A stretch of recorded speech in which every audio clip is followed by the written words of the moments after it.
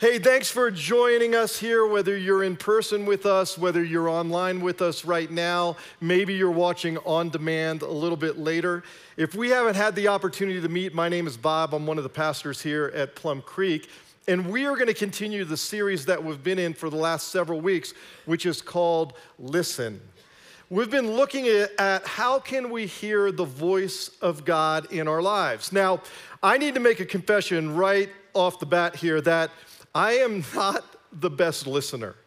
I am a man of a lot of words. You can ask my friends, my wife, my kids. I have lots of words, okay, which can make me not a very good listener. And I know some of you are worried at this point after I shared that. You're like, I sure hope he doesn't have many words today in his sermon, okay? So I'm on a clock. They're watching me all the time. So you don't have to worry about that. But working on listening is just that for me. It's work. I think it's going to be a lifelong process for me. And on top of that, not just my many words, God has wired me to be what I'd call an activist. God's wired me to naturally be in motion, to be doing. I love what I get to do here at Plum Creek and participating in what God's doing through the church and in the valley, but I'm at my best when I'm in motion, when I'm being present with people, solving problems for people, for the church, for businesses, building teams, and trying to make deeper impact. But all of that is movement. What I'm not naturally good at is sitting still and listening.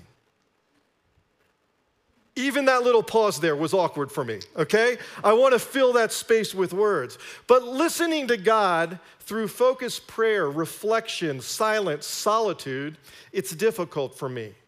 These are learned behaviors for me, and I have to practice and schedule these times into my schedule because I know how important and essential it is to be deeply connected to God is to practice these. I can't hear them if I don't practice these. Now, when I compare myself to other people, I feel like God is not quite as chatty with me as he is with some of my friends. I've often wondered if maybe I have some type of spiritual hearing impairment. Does anybody else ever feel like that? Now, I know what some of you are thinking who don't know me. You're looking at me and you're like, well, Bob, you know, it does look like you're getting up there in years, okay? So maybe a little hearing loss. And my friends know I'm 59. I turned 60 in March. My kids comment on the size of the font that I use on my iPhone. In fact, they say things like, Dad, I had no idea the iPhone had fonts that big. Or, Dad, your fonts are ginormous, okay? So it would make sense that I'm a little hard of hearing. But with God too? I know this though because I did some research. I'm in good company if I am. Because 7% of all Americans over the age of 45 have hearing aids because of hearing loss. And hearing loss for people who can't afford or don't have access to hearing aids, their hearing loss has some serious implications for their life. They can't hear somebody say their name or someone trying to get their attention. They can't hear a car horn, or they can't participate in a conversation in a loud public space like a restaurant. Hearing loss can actually affect your balance. It can make you feel isolated. It can lead to depression and other mental health issues. Hearing loss causes real consequences, has real consequences in our life. And this got me thinking. I wonder what the statistics would be for hearing loss in Christ followers as it pertains to hearing from God. How many of us might need some spiritual hearing aids to be able to hear God's voice? If we're not able to hear, to tune in to God's voice, wouldn't you agree that the implications for us are probably going to be very significant?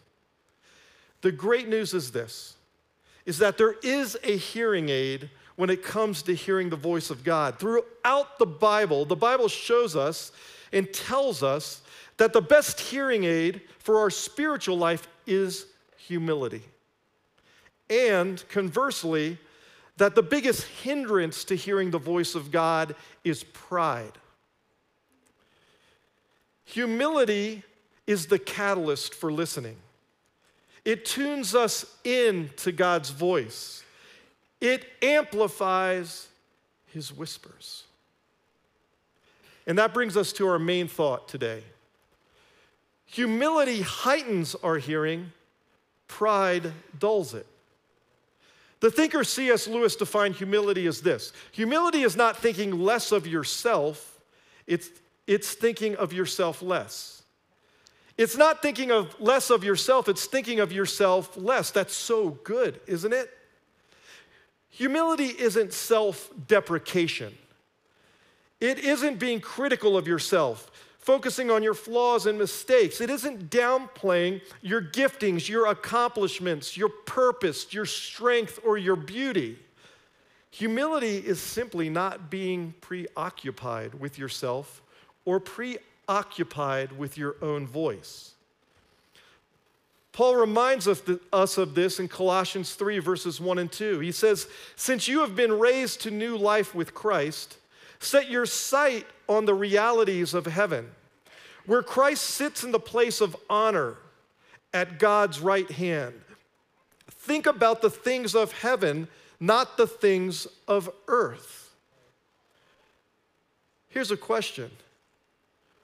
What do you have your sights set on right now? Whose voice or what voices are you turned into? Because humility will lead us to be thoughtful and ask these kind of questions if we will let it. And wouldn't you agree, if we really want to hear from God, we've got to ask these type of thoughtful questions.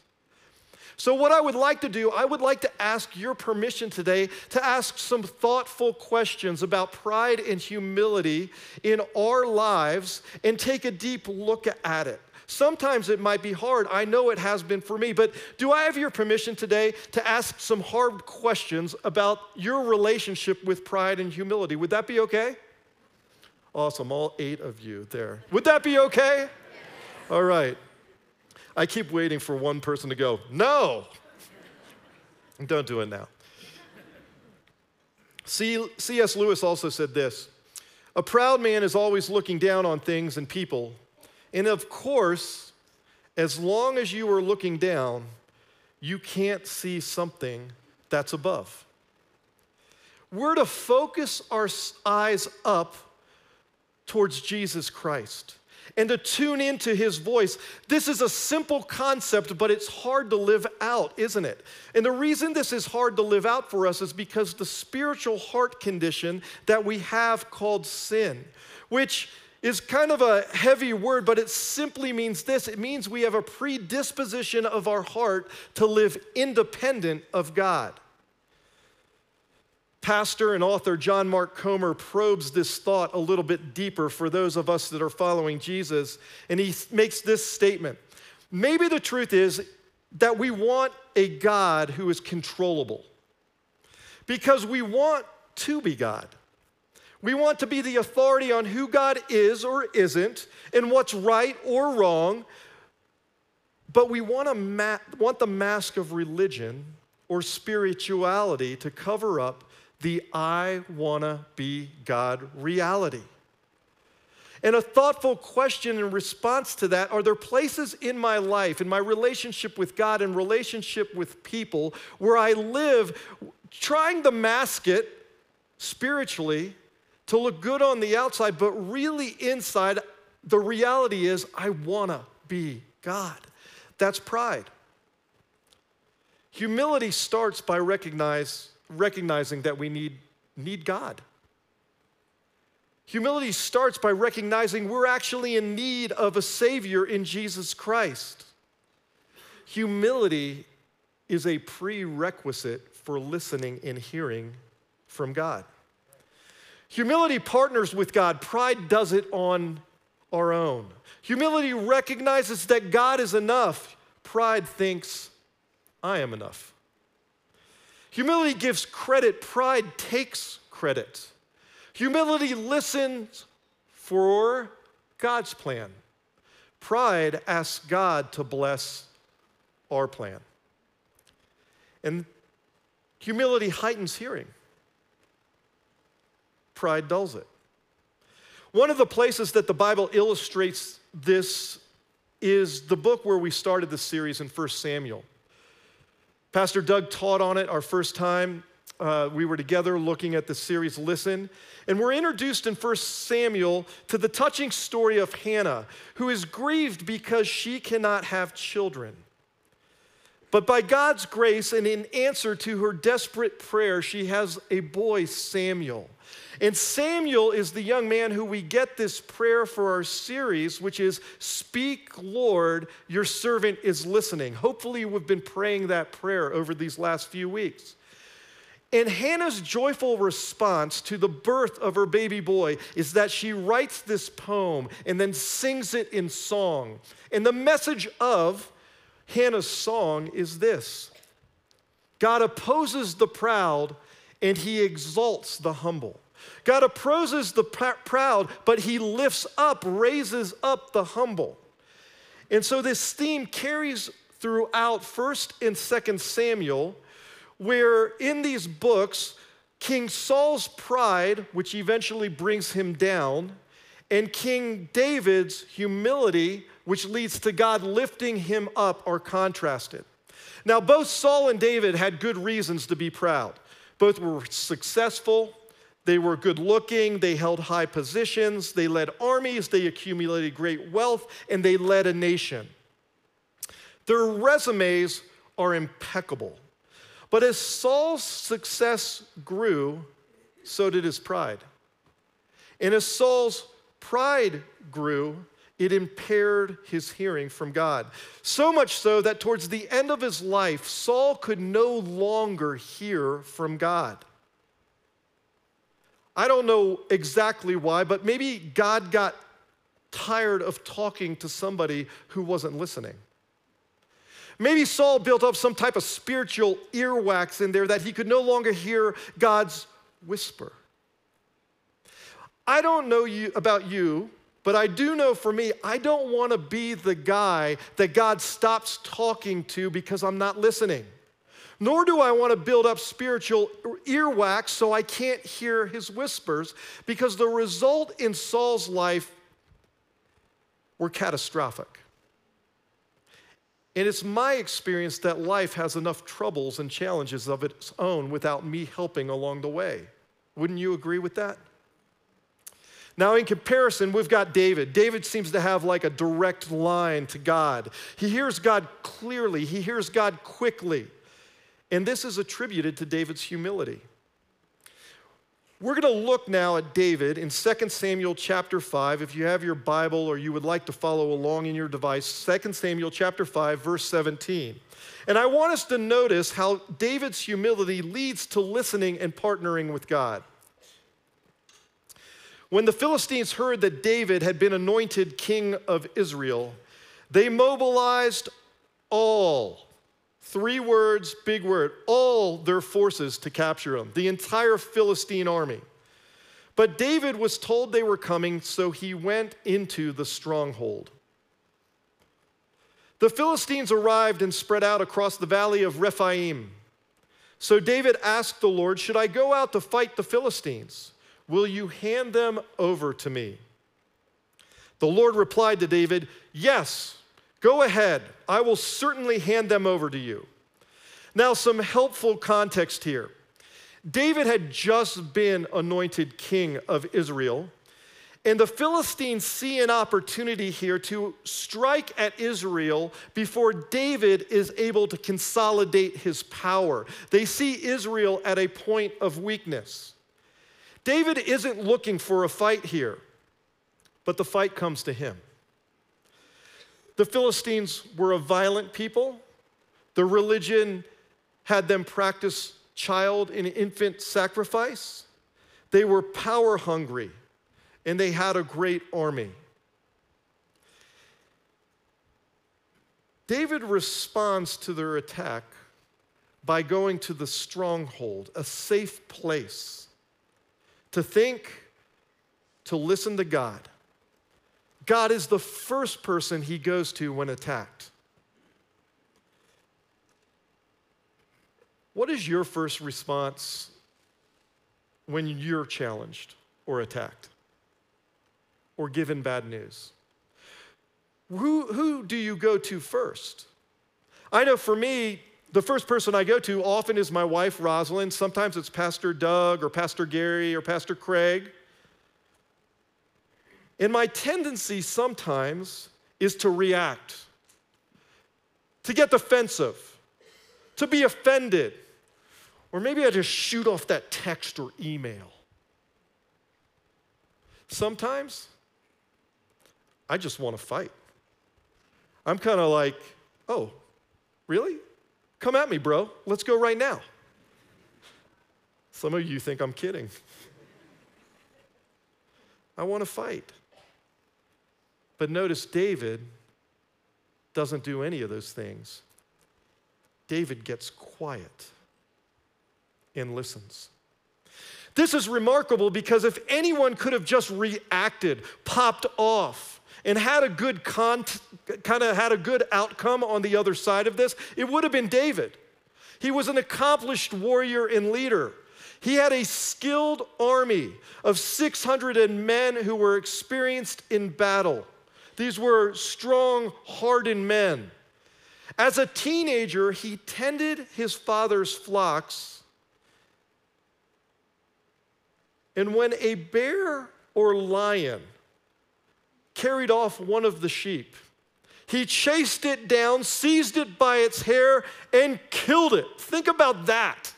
That would, you'd have a little swagger, wouldn't you, if you'd killed the lion or the bear? And I was like, I can't even comprehend what that would look like. So driving here this morning, as I'm going by Rhyolite Park, I live in Crystal Valley, I think it would have looked something like this. I'm driving along to the church, Rhyolite Park's on my right, that mountain bike track is over there, you know what I'm talking about? I'm driving by, and I see a bear, a big black bear, running up the mountain bike track with somebody's labradoodle in its mouth.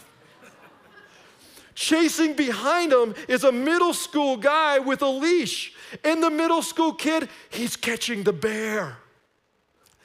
You've got to cue the iPhone, you stop the car right there, you get out and you're like, I am filming what's about to go down.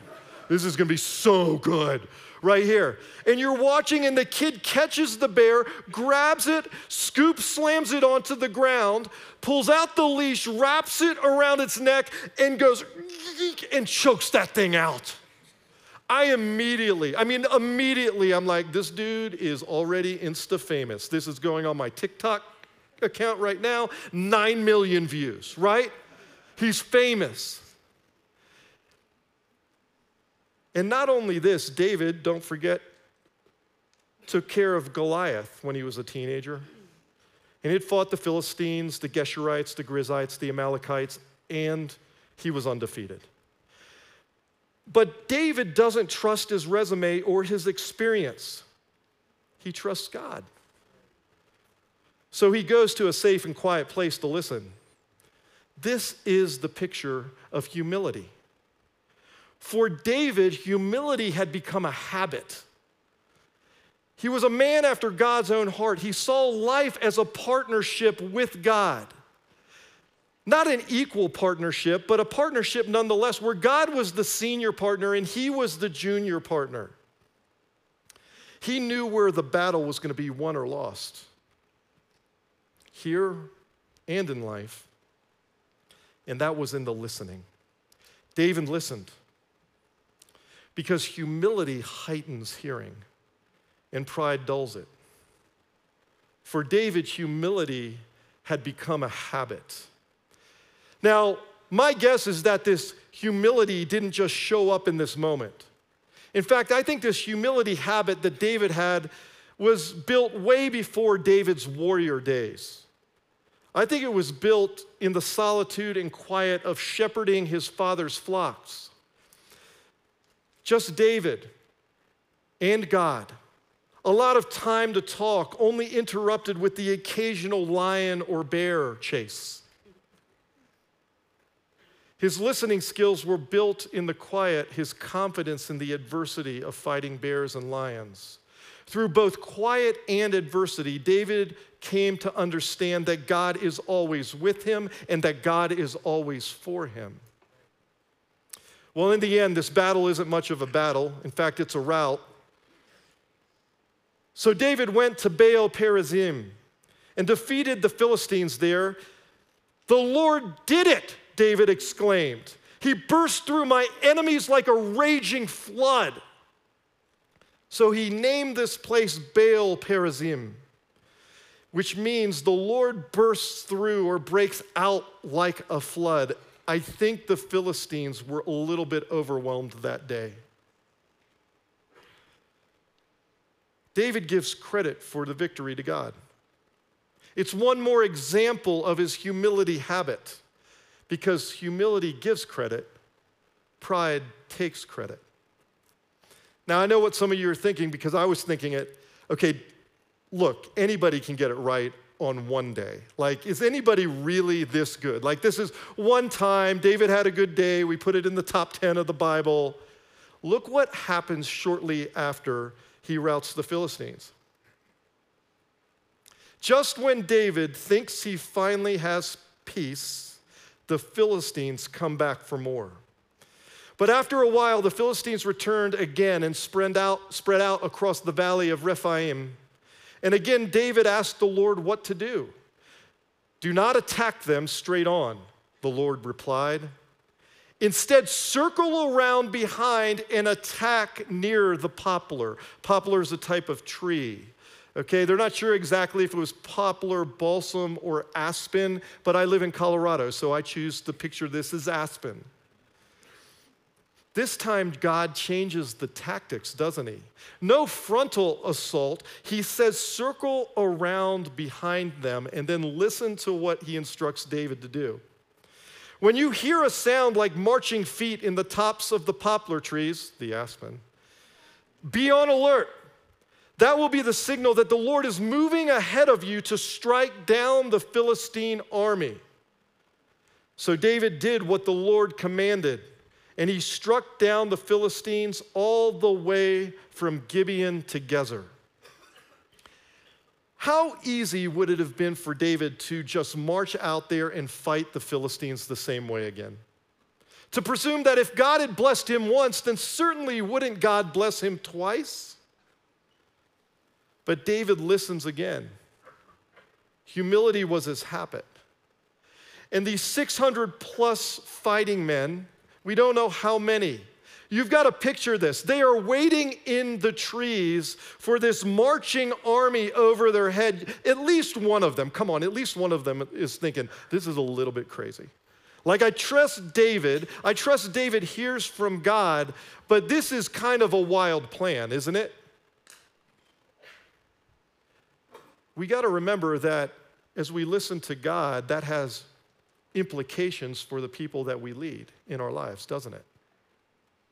I picture these 600 like hardened warriors sitting down or kneeling down or listening for something in the trees above.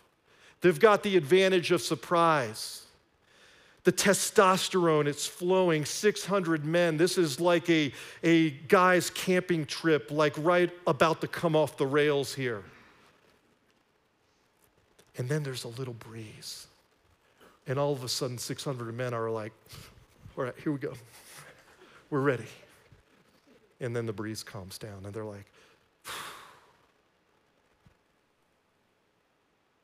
and then a little bit more of a breeze, and they're like, okay, this is it, this time, let's go.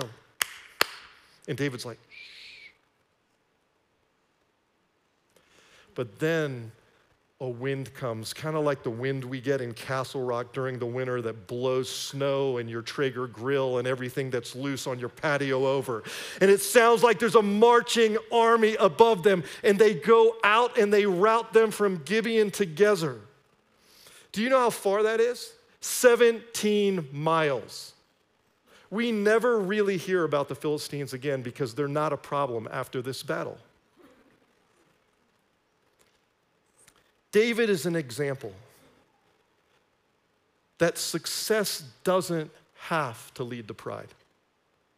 That humility really can become a habit in our life. And that humility can aid our hearing, and we really can be confident that we can hear from God. So, as we close, I want us to do this. With David as an example, who inspires us to ask, where have I allowed success to create pride in me? Do I think subtly that I have life or work or marriage or parenting or some other things all figured out? Am I living if it's not broke, don't fix it kind of life? Where I trust the sound of my own voice more than I trust God's? Could it be possible that I'm really not doing anything wrong? In fact, actually, I'm doing a lot of things right, but I'm settling for good instead of listening to God and experiencing His great for my life.